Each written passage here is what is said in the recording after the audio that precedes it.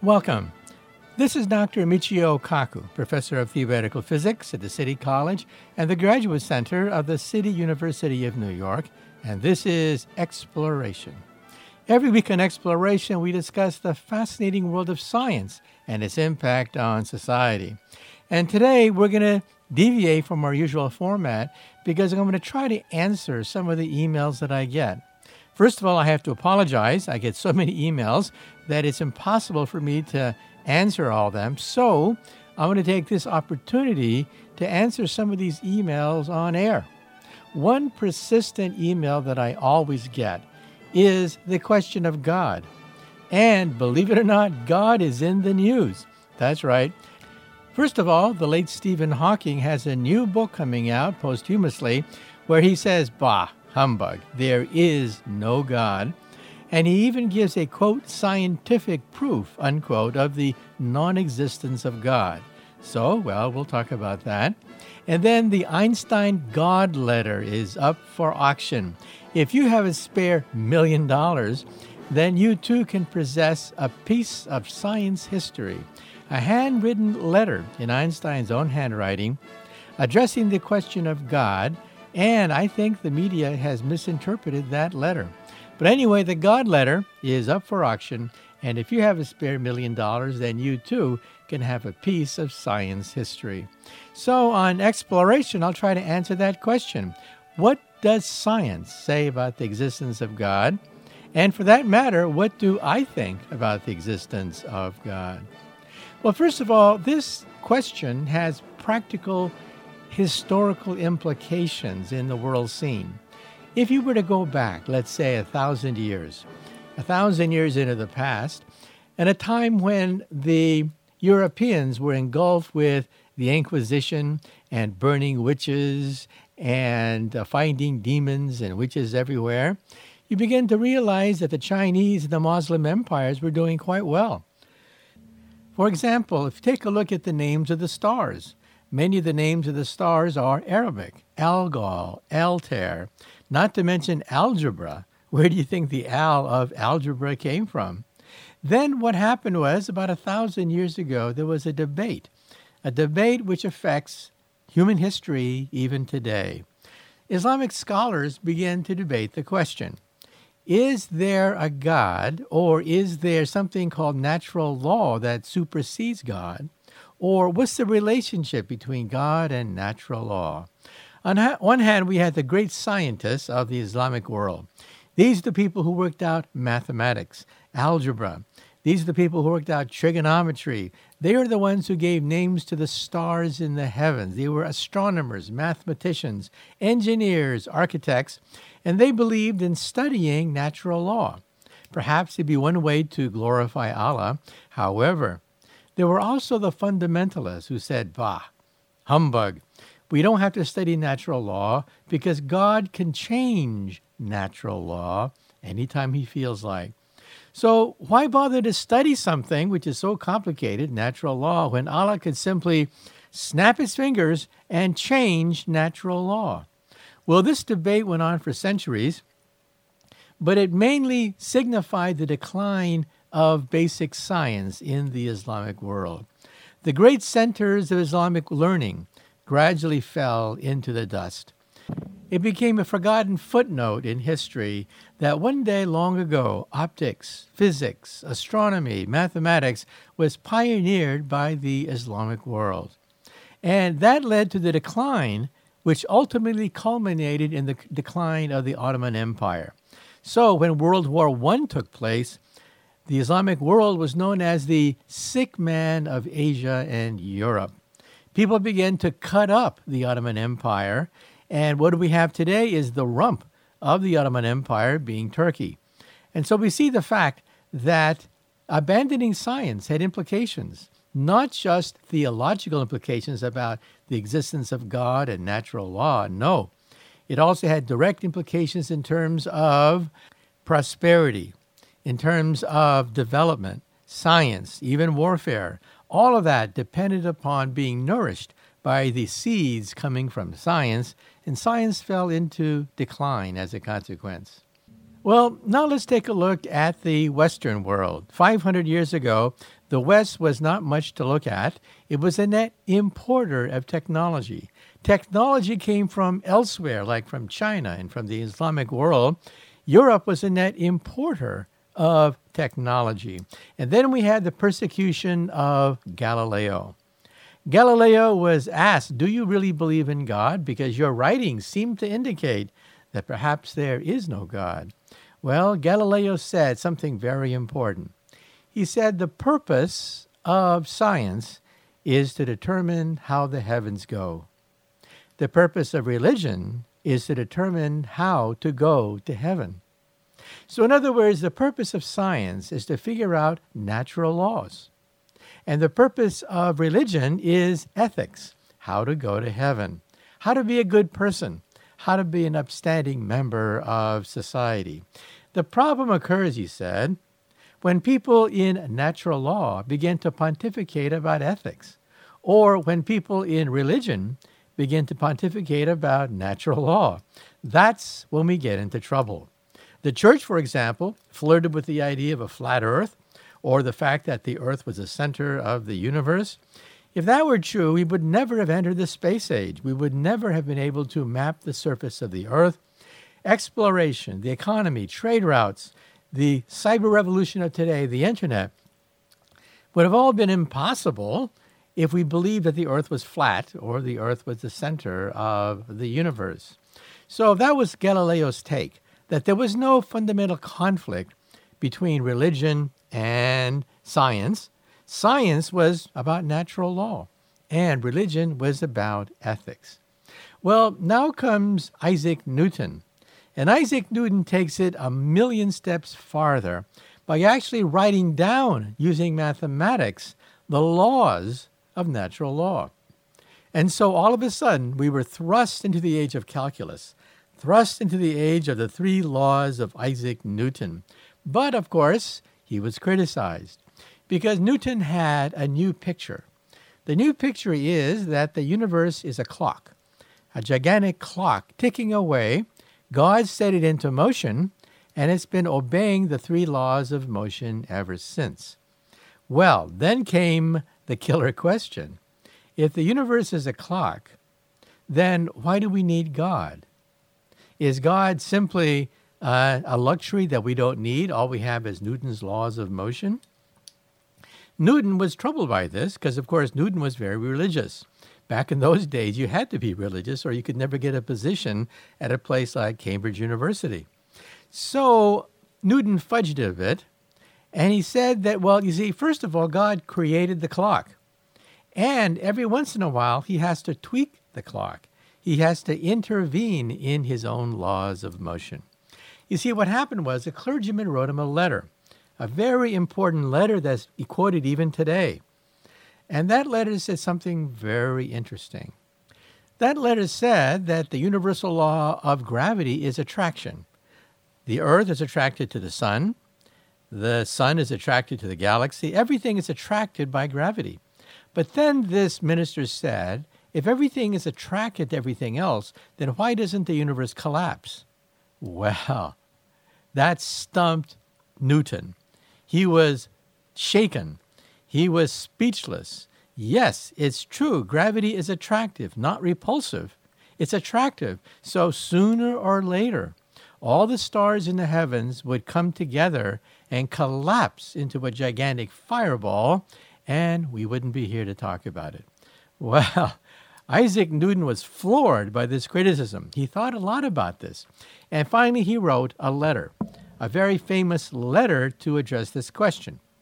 He said that the universe must be infinite and uniform, because if it's infinite and uniform, then all forces cancel out. There's no preferred direction because the universe is uniform. Therefore, the universe is static. The universe is static because all the forces left, right, up, down cancel each other exactly. But, Isaac Newton said, there's a flaw even in his own argument. And that is, if you have, for example, a stack of cards, and the slightest disturbance on the stack of cards will send the whole thing tumbling down. So in other words, the universe has to be precisely fine-tuned to be exactly uniform, but that's impossible. You just look outside and you see that the stars are more or less randomly distributed, on average evenly, but they are randomly distributed. So Newton thought, I'm in trouble. First, the universe has to be infinite or else it would collapse, because gravity is attractive, not repulsive.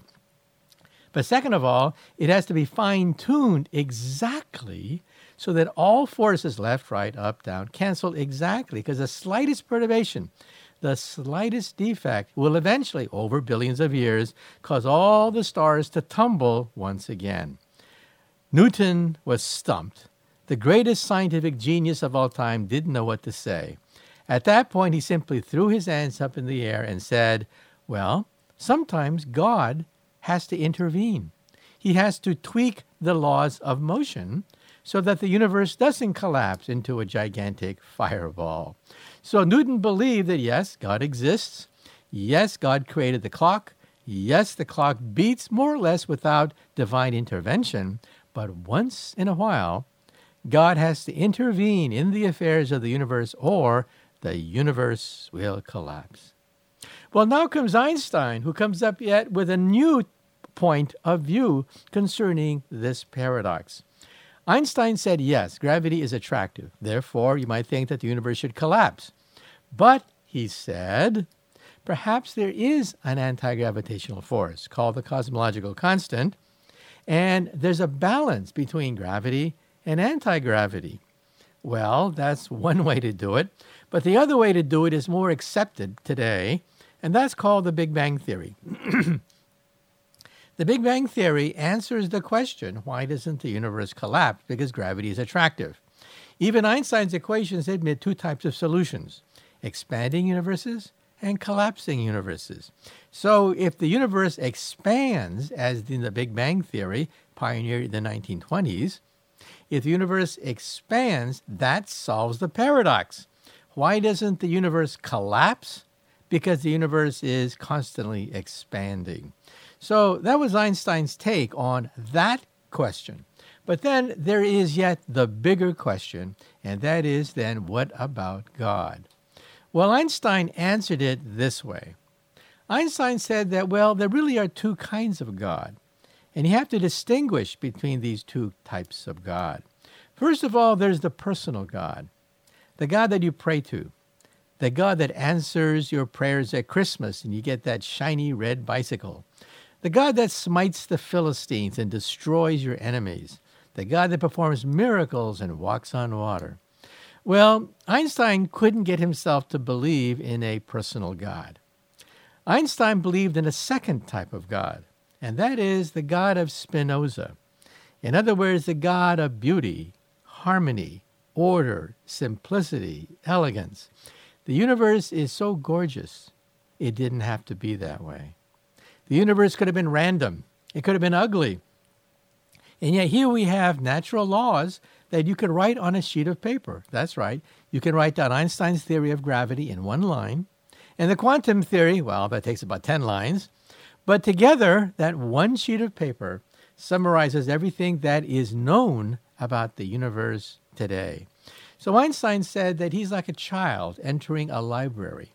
This huge, gigantic library full of different kinds of volumes, the mysteries of natural law explained. And all he could do, all humanity could do, was take the first volume, open it up, read chapter 1, page 1. And yet before him was all these volumes. Well, the God letter is up for sale, and some people are saying, well, no, that's not what Einstein believed at all. Einstein said the concept of God is flawed. So how do we reconcile the two? I personally think that the people who interpret the God letter interpreted it incorrectly. When Einstein writes that the concept of God is a childish concept, he meant the personal God, the God that answers your prayers. Why should the God of the universe care what you get for Christmas? He has more important things to do. So Einstein believed in the God of Spinoza. So in other words, he was an agnostic. He said so over and over. So it was not as if he thought the concept of God was childish. It's that the concept of the personal God was childish. But then the existence of God himself, Einstein left it open. And Einstein more or less bordered on the idea that the laws of physics could be like a God. Well, then the next question is, what about Stephen Hawking? Stephen Hawking posthumously has come out with a new book that summarizes many of his previous writings. And in this book, he says, bah, humbug, forget all these theological nonsense. Look at the science. The science says there is no God. And he gives a scientific proof of the non-existence of God, which I found very interesting. Hawking says the following: the universe started with the Big Bang. And the Big Bang, in turn, started from this tiny, tiny little infinitely small thing that suddenly exploded, giving us the universe today. How long did it take for the universe to be created? Oh, fractions of a trillionth of a second. Almost instantly, the universe expanded into its present-day form. That is the Big Bang theory coming from Einstein's own general theory of relativity. So, says Stephen Hawking, quote, there was no time. There was no time to create the universe and the laws and everything we see around us. The universe sprung instantly from this tiny singularity, and therefore there was no time for anyone, a person, a God, the God himself. There was no time to create the universe. And so he's basically saying he has a proof of the non-existence of God. But personally, I think there's a flaw in that argument. A flaw that even Einstein himself realized. You see, this proof of the non-existence of God, that there was no time to create the universe, is based on Einstein's theory of relativity, which is flawed. Einstein himself realized that the general theory of relativity is useless at the instant of the Big Bang and the center of a black hole. At both places, gravity becomes infinite, and we want to banish infinities from the laws of science. Infinity means nothing to a physicist. And therefore, Einstein himself realized that there was a defect in his own equations because they fail at the instant of the Big Bang and the center of a black hole. So Einstein believed in a higher theory, a unified field theory. A unified field theory where the quantum theory would emerge as a consequence of this higher theory. Now, today, we do have a candidate. It's not proven, but we have a candidate for the theory of everything, and that's called string theory. String theory is what I do for a living. That's my day job. So I have a stake in this debate. So what does string theory say about this? Well, string theory's claim to fame is that it has no infinities at all. It is a totally finite theory. Therefore, you can answer the question, what happened before the Big Bang? Was there no time to create the universe, as Stephen Hawking has said? Well, string theory gives you a different take on the whole question. First of all, Einstein's theory of gravity says that the universe is a bubble of some sort. We live on the skin of the bubble, and the bubble's expanding. That's called the Big Bang theory, as seen on CBS television. Well, if the Big Bang theory is based on a bubble that's expanding, string theory is based on other bubbles, a multiverse of bubbles, a bubble bath of universes. Universes constantly being created and destroyed. Why? Because the Big Bang was a quantum event. And if it happened once, there's a certain probability it'll happen again and again and again. That's the nature of the quantum theory. Meaning that Big Bangs are happening all the time. Even as we speak, Big Bangs are taking place. And so sometimes these bubbles can bump into each other, creating a bigger bubble, or these bubbles can peel off a baby bubble, and that could be the Big Bang. So in other words, there was something before creation. There was something beyond our universe. And so that's the defect in Hawking's disproof of the existence of God. It's based on Einstein's own defective theory that Einstein himself realized was defective. That's why Einstein spent the last 30 years of his life, from 1925 to 1955, puzzling over this grand unified field theory. So then the question is, well, what's my point of view? Yes, I have a point of view, and for what it's worth, let me tell you what my point of view is. First of all, when I was a child, I realized that my parents were Buddhists. In Buddhism, there is no beginning. There is no end. There's only nirvana, higher states of consciousness. So there was no creation as we know it in Buddhist thinking. However, because my parents were locked up during World War II in a relocation camp, they wanted the kids to understand American culture. So they sent me to Sunday school, where I joined the Presbyterian Church, and I learned all about Genesis and all about the parables and the stories in the Bible. And, well, when you read about Genesis, you realize that, hey, maybe there was a Big Bang. So the Big Bang theory, according to the Catholic Church, its latest thinking is the Big Bang is compatible with Genesis, that there was an event, a beginning of time, which seems to agree with the Big Bang theory. In fact, one of the creators of the Big Bang theory was, in fact, a Catholic minister. And so here we have a theory of the Big Bang that seems to be scientifically correct. But you see, if string theory is correct, it means that Big Bangs are happening all the time, and these bubbles are floating in a higher arena. This higher arena is hyperspace, a higher dimension, which you can think of as nirvana. So in other words, here is a new picture, the multiverse. The multiverse gives us a new picture of Buddhism and Christianity, that yes, our universe had a beginning. Our universe had a beginning, but there are other universes out there. Each one of these universes has its own laws of physics, and it expands. All these universes are expanding into nirvana. And what is nirvana? Nirvana is a dimension beyond our bubble. If our bubble is three-dimensional, it means that nirvana must be higher than three-dimensional. And string theory even gives you a prediction. The universe must be 11-dimensional. And so think of this arena, this large arena of 11-dimensional nirvana, where bubbles form, and these bubbles pop into existence. Now, then the question is, can you prove or disprove the existence of God? Well, I don't think you can either prove or disprove the existence of God. So I think Hawking's disproof of the existence of God is a bit premature. In fact, it is impossible to disprove a negative. For example, let's say that unicorns don't exist. Well, that's a reasonable assumption, but can you prove it? Can you prove philosophically and theologically that unicorns cannot exist? Maybe someplace on a deserted island, someplace far, far from civilization, there is a unicorn. We find strange things happening all the time. So you see, the point is you cannot disprove a negative.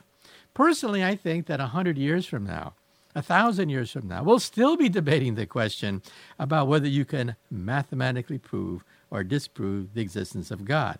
Now, it turns out that if you Google my name, some people claim that I have claimed that you can prove the existence of God.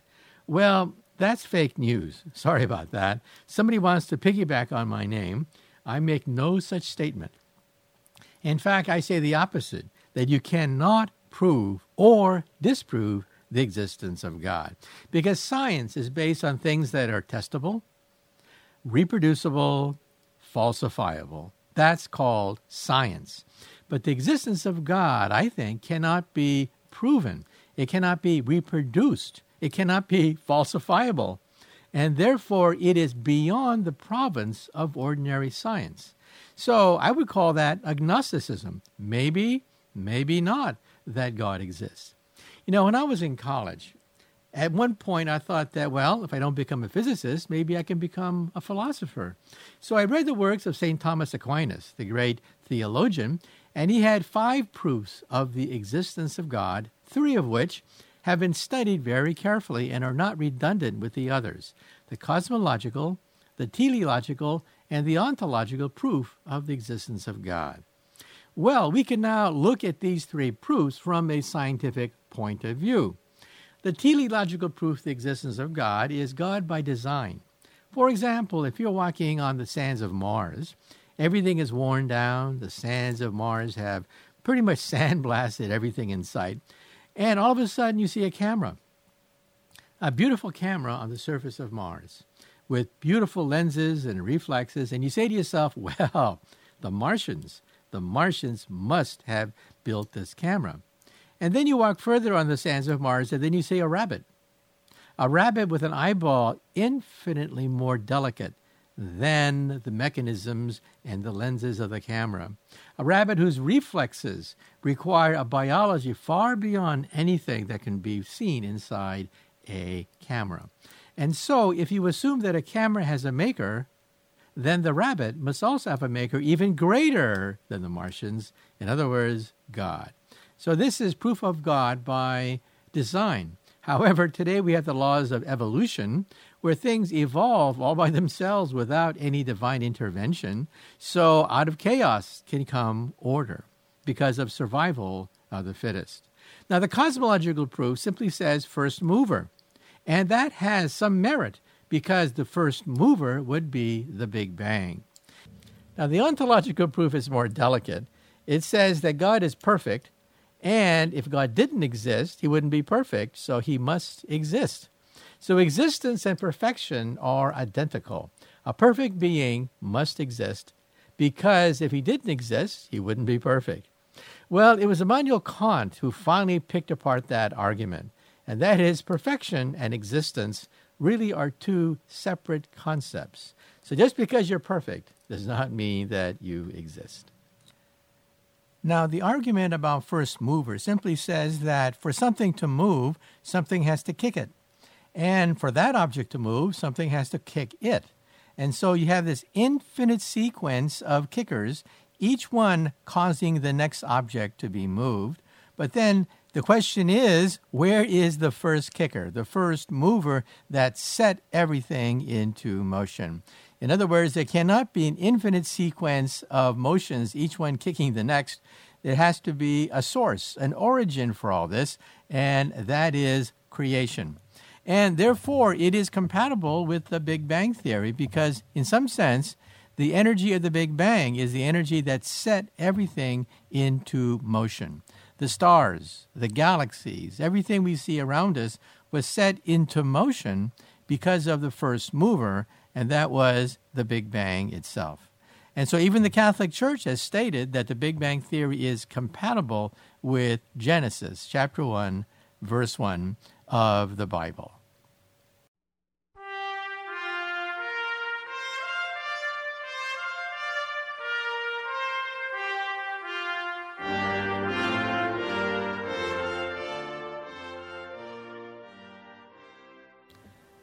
Well, that concludes the first part of exploration. And continuing our discussion of religion and spirituality, we're going to bring on John Brinster, a physicist who has extensive knowledge about Einstein's life, as well as his spiritual and religious life as well. And so once again, in the second half of exploration, we're going to continue our discussion of God and religion. And if you want a copy of today's program, call the Pacifica Program Service at 1-800-735-0230. Once again, for a copy of today's program, call the Pacifica Program Service at 1-800-735-0230. Stay tuned.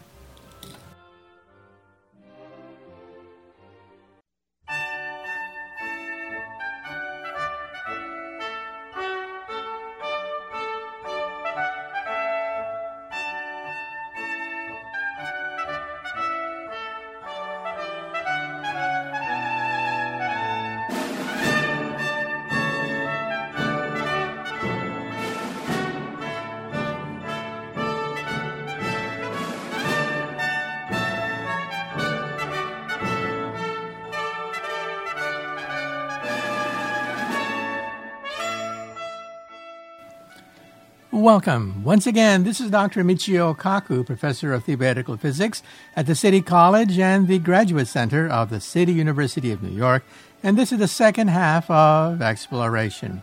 In the first half of Exploration, we discussed the question of God.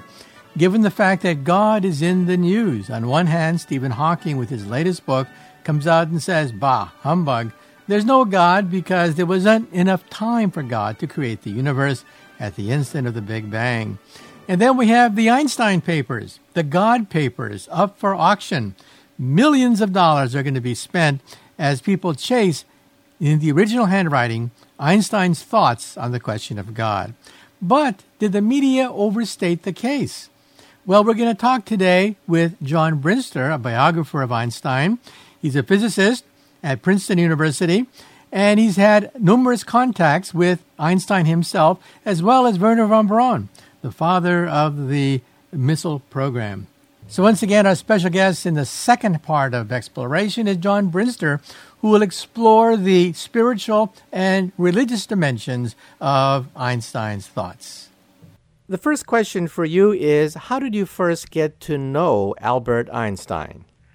Well, because I was a student at Princeton. I graduated in physics in 1943, and he was in the community, and I moved within a block or two from where he lived at 112 Mercer Road, and my family saw him quite frequently walking to the Institute for Advanced Study. My prime contacts were in symposia and meetings, not so much on a personal level. I listened intently to everything he said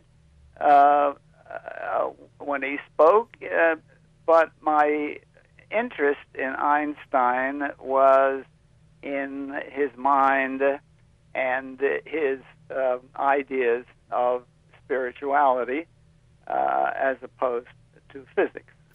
Okay. Well, sometimes Einstein, when asked whether or not he had a philosophy of the universe and God, would mention that he believed in the God of Spinoza. Well, what is that?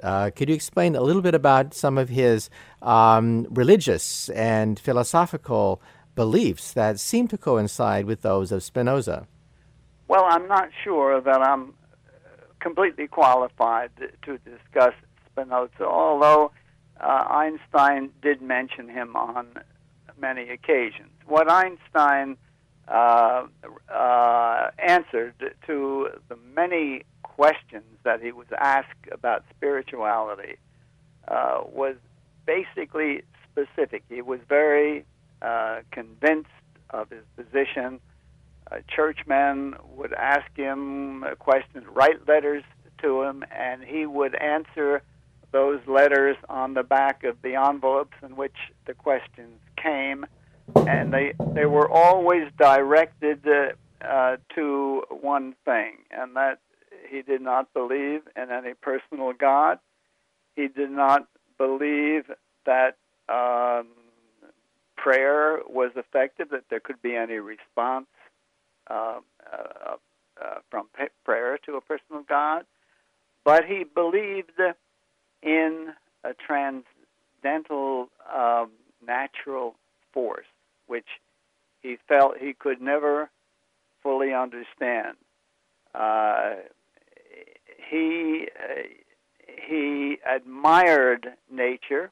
He admired the beauty of nature, and he always used the word imperfectly with respect to the understanding of nature.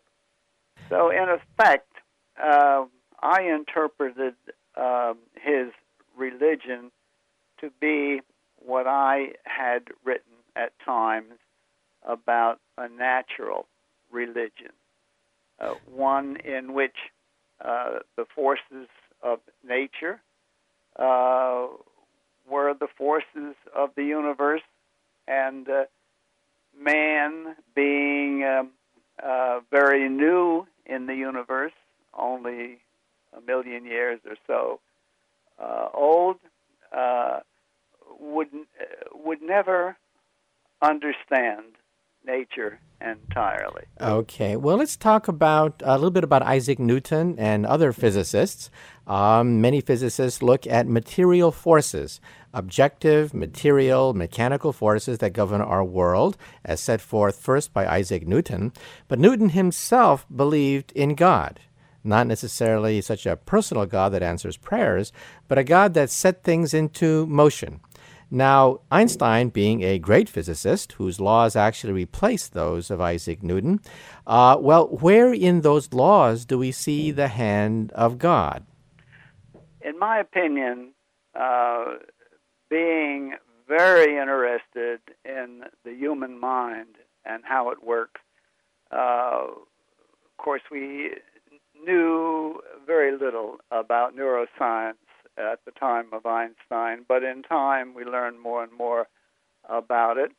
And in the development of the human brain, in the process of emergence from the animal brain, it's clear that the brain developed an area, the prefrontal area, of judgment, reason, and logic, which didn't exist prior to that time. And yet the animal emotions, which humans inherited, were very powerful. And my view is, and maybe I interpreted this a little bit from the Einstein view, is that the period of development of human logic is not yet ended. That is, we may only be halfway into the period. That is, logic, judgment, and reason are still developing in man, and perhaps in a few more millennia, we will see religion quite differently. Okay, well, let's talk about science and religion. Einstein once said that science without religion is lame, but religion without science is blind. So he loved to talk about God. He called God the Old One, the lawgiver, but in some sense it was the God of harmony, the God of unity, rather than the personal God that answers prayers and parts the waters and intervenes in the affairs of men and women. So could you explain to us a little bit about what is this God of harmony, the lawgiver, as Einstein used to write? Well, obviously he did mention God many times. He certainly mentioned God informally in his conversations with his fellow scientists. And some of the theological people probably misinterpret that to relate to a personal God. But I understand it as you do, that his reference to God was the God of nature, the God that followed all the laws of nature that man is attempting to learn and survive by, so that his God was essentially the God that I tried to define in this new book.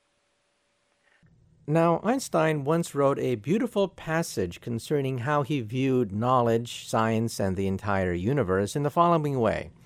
He said that if you are a child entering a library full of millions and millions of volumes, you are in awe of this vast storehouse of knowledge, and yet you can only pick up the first volume, and you can only read perhaps a few pages of the first volume, and yet in front of you is this huge library of knowledge. And in some sense, he said, the library is the universe. The library is a storehouse of wondrous facts, wondrous information, wondrous equations, and we are the child, humanity, all of science is nothing but a child entering this library, able to only read the first volume and perhaps only a few pages of the first volume. So what are your thoughts concerning how Einstein viewed this great library of knowledge? Well, I go back to what I said before. That is, from the very beginning, the human mind has developed a bank of knowledge. One bit of knowledge is added to another, and much of this has been written down according to the interpretation of the writer. All writing hasn't matched perfectly, but humanity in the many millennia of existence has, through the function of the mind, drawn conclusions about the position of man and about the nature of the universe, and that all has been recorded and eventually has been sifted out and drawn to specific conclusions. Your mind, for example, I understand, has concentrated a lot on the complexity of the universe, of the multiplicity of the 10 dimensions of string theory, and that sort of thing. I'm way behind you. I'm still with Bohr and Heisenberg and Wigner, Feynman, Pauli, John Wheeler. You're a modern scientist, and you are apt to see things quite differently with basically the same mind that Einstein applied to his theoretical work. Okay, well, would it be fair to say that in some sense there are two kinds of God, that we have to be more careful about the word God, that Einstein did not believe in the God of intervention, the God that answers prayers, the God that parts the waters, the God that smites the Philistines, not that kind of God, but the God of harmony, the God of unification. And that God then set the universe into motion. Would that be a fair statement? Yes, that would be a fair statement, but you have to bear in mind that all those words that you bring forth are human words developed from the human mind. As the mind's interpretation of what it acquires through its five senses. I often think that the interpretation of nature is quite impossible because there is no language in the human mind that's a very recent age that can apply to nature, which has existed essentially forever. We haven't developed the language to describe the God of nature, so to speak. Okay, now let's talk about where the universe came from in Genesis. Genesis said God set the whole thing into motion. Now physicists have the Big Bang Theory, and the Big Bang Theory simply set itself into motion for reasons we don't understand. But then people ask the embarrassing question, well, where did the Big Bang come from? Well, maybe perhaps there were many bangs. But then the other question is, even if you have many sequences of Big Bangs in a multiverse of universes, then where did the physics come from? Where did Einstein's equations come from? In other words, you go all the way back, even further than the Big Bang, to the laws of physics themselves. And at that point, Einstein would simply say, well, those are given to us by God. Now, this is not intelligent design. This is not the intelligent design of certain people who dispute evolution and say that there's a hand of God creating evolution in one way, creating humans as a watchmaker designs watches. However, we are left with this embarrassing question. If there is a unified field theory, the theory that Einstein tried to find that would allow him to, quote, read the mind of God, then where did the unified field theory come from? Well, you're very right to question that, and it's certainly a difficult question. I believe it goes back to the idea that I mentioned before, and that is the human mind has many limitations. It goes back to the very structure and function of the mind itself. The brain is a biological mechanism. It's stimulated by five senses. The information that it acquires goes through the hippocampus to what we call memory, and that memory is used as the basis for all behavior and action. And I'm not so sure that the human brain is in a position yet to have sufficient understanding to explain any of that which you say. The human mind, again, is so limited, still, being no more than 1 million years old. Perhaps in another 1 million years or so, it may have developed further. There may be more neurons, more complexity, more understanding. My book, The Man Who Created God, was based on not only Einstein's idea of religion, but how a formal religion would be created if Einstein were an aggressive religious leader. Okay. Now, also, when Einstein was asked, what is your goal in life? He said that his goal in life was to, quote, read the mind of God. That is, have an equation, perhaps no more than 1 inch long, that would allow him to unify all the laws of physics. That was his goal in life. So, in some sense, if you were to ask then, what is the God of Einstein? The God of Einstein, in some sense, would be the unified field theory. That is, this 1 inch equation from which everything springs, the Big Bang, the formation of galaxies, the creation of the planet Earth.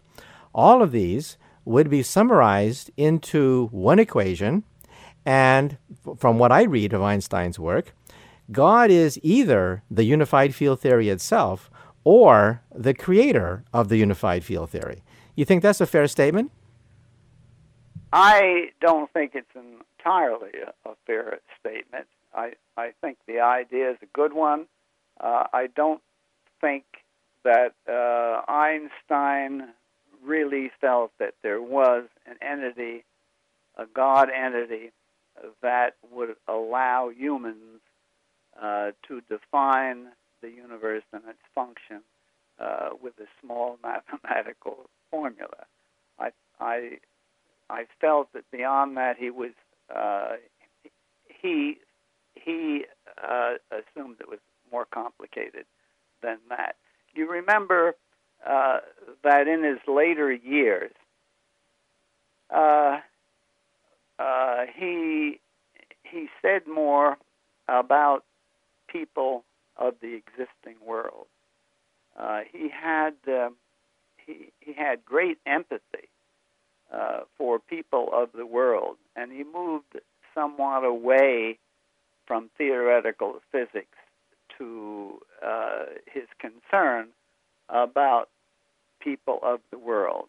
And in a sense, the book that I wrote says that we will never really understand some of the things that you question, and it might be a good idea for the existing cultures of the world to begin to decide on a unity of belief around nature rather than a personal God, and get to the point where beliefs are more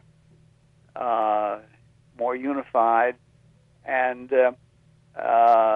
the matter of imaginative structure that the mind engages in is a deterrent to the natural development, neural development of logic. And if I think he agreed that if we could eliminate the imaginative side of religion, the human mind would progress to much greater judgmental capability. People would agree. There would be much more universal, peaceful coexistence. That was constantly on his later mind. Okay. And speaking about that, when Einstein was a child, when he was very young, one year he became extremely religious. He would cite religious texts. He would actually write hymnals to God, poems to God, and he would sing religious songs on his way to school and back. But then what happened was he read a science book. And the more he read about science, the more he realized that there was this vast discrepancy between what he learned reading these religious books and the books of science, which were reproducible, provable, falsifiable, not just matters of faith, but matters of simply observation and experiment. So he saw this fundamental conflict there. So do you think, therefore, that is this fundamental conflict that every scientist feels, that when we try to bridge the world of science and religion, that at some point a scientist realizes that natural laws can explain the universe much better than miracles? You're absolutely right, and I should tell you that I had a similar experience in my life. I was born and brought up as a Catholic. I served Mass at a theological seminary every morning at 5:30 in the morning until I reached a similar age, about the same age as Einstein did when he began to think differently. The rites and ceremonies did not match modern understanding as knowledge developed, and I understand his experience in that regard because of my own experience. Okay, now, if you were to then look at the current debate, a lot of people are debating about God today, God, the Bible, intelligent design. How do you think Einstein would view it if he were alive today? Would he be horrified that fundamentalist Christians are trying to inject ideology on biology classes? And of course, these fundamentalists also want to ban the Big Bang Theory. And the Big Bang Theory is nothing but a natural consequence of Einstein's theory and has been essentially verified looking at astronomical data. So what do you think Einstein's reaction would be looking at the current debate? Einstein would be absolutely horrified at some of the discussions that are taking place today, especially in some of the more emotional new developments in belief. Einstein was absolutely firm in his belief. He never had second decisions to make with respect to belief. He would be appalled at how religion has penetrated cultures.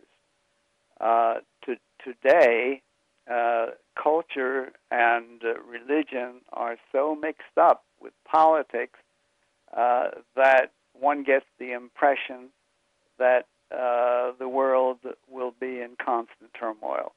Einstein tried to see through all that. Okay, and any parting thoughts you may want to make concerning Einstein's spiritual side and his thinking about religion and God? I think his feeling about religion and God is relatively cut and dried. He didn't believe in a personal God. He didn't believe in prayer. He didn't believe that in the concept of a soul. He didn't believe in heaven and hell. He didn't believe in immortality. And I think that summarizes his belief in a nutshell.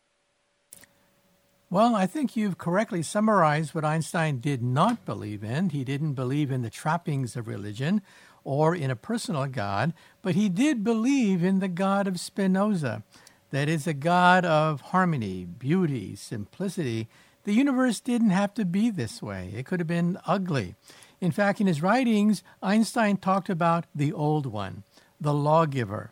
In other words, where did the laws of physics come from? Even though the laws of physics allow us to explain much of what we see around us, it still leaves open the question of, well, where did the laws of physics come from? And on that question, Einstein was silent. He didn't know. He just believed that it was just so gorgeous, it was a miracle that the universe could exist in such a splendorous way.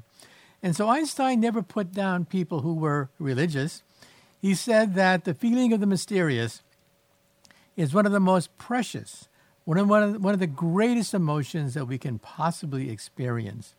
Not the emotion of learning about physical law, but the appreciation of the mysterious. That is the boundary between what is known and what is not known. And this is what fascinated Einstein. Why did the universe have to be so ordered? Why did the universe have to be so gorgeous to admit planets and stars and even people? And at that point, he was silent, other than to say that, well, maybe this is the God of Spinoza. Not the God that you pray to, not the God that smites the Philistines, but another kind of God, the lawgiver, a kind of God that makes this gorgeous universe possible. I think that's the way Einstein would like to have been remembered.